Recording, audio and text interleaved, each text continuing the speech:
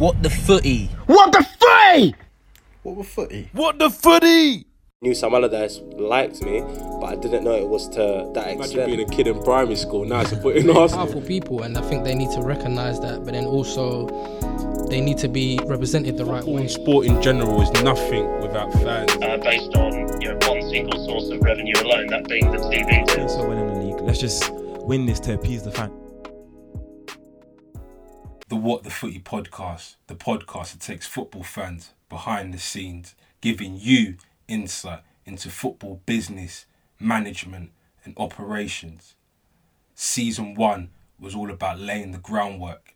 Season 2 was all about delivering world-class guests.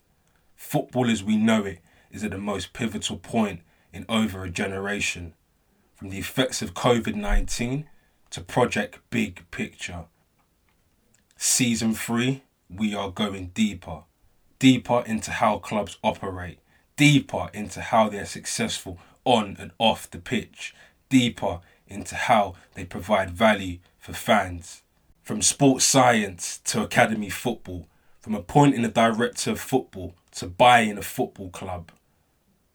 So warning, if you have been impressed by anything that I've done so far on this podcast, don't be. Because on the 16th of November, Season 3 is back, bigger and better.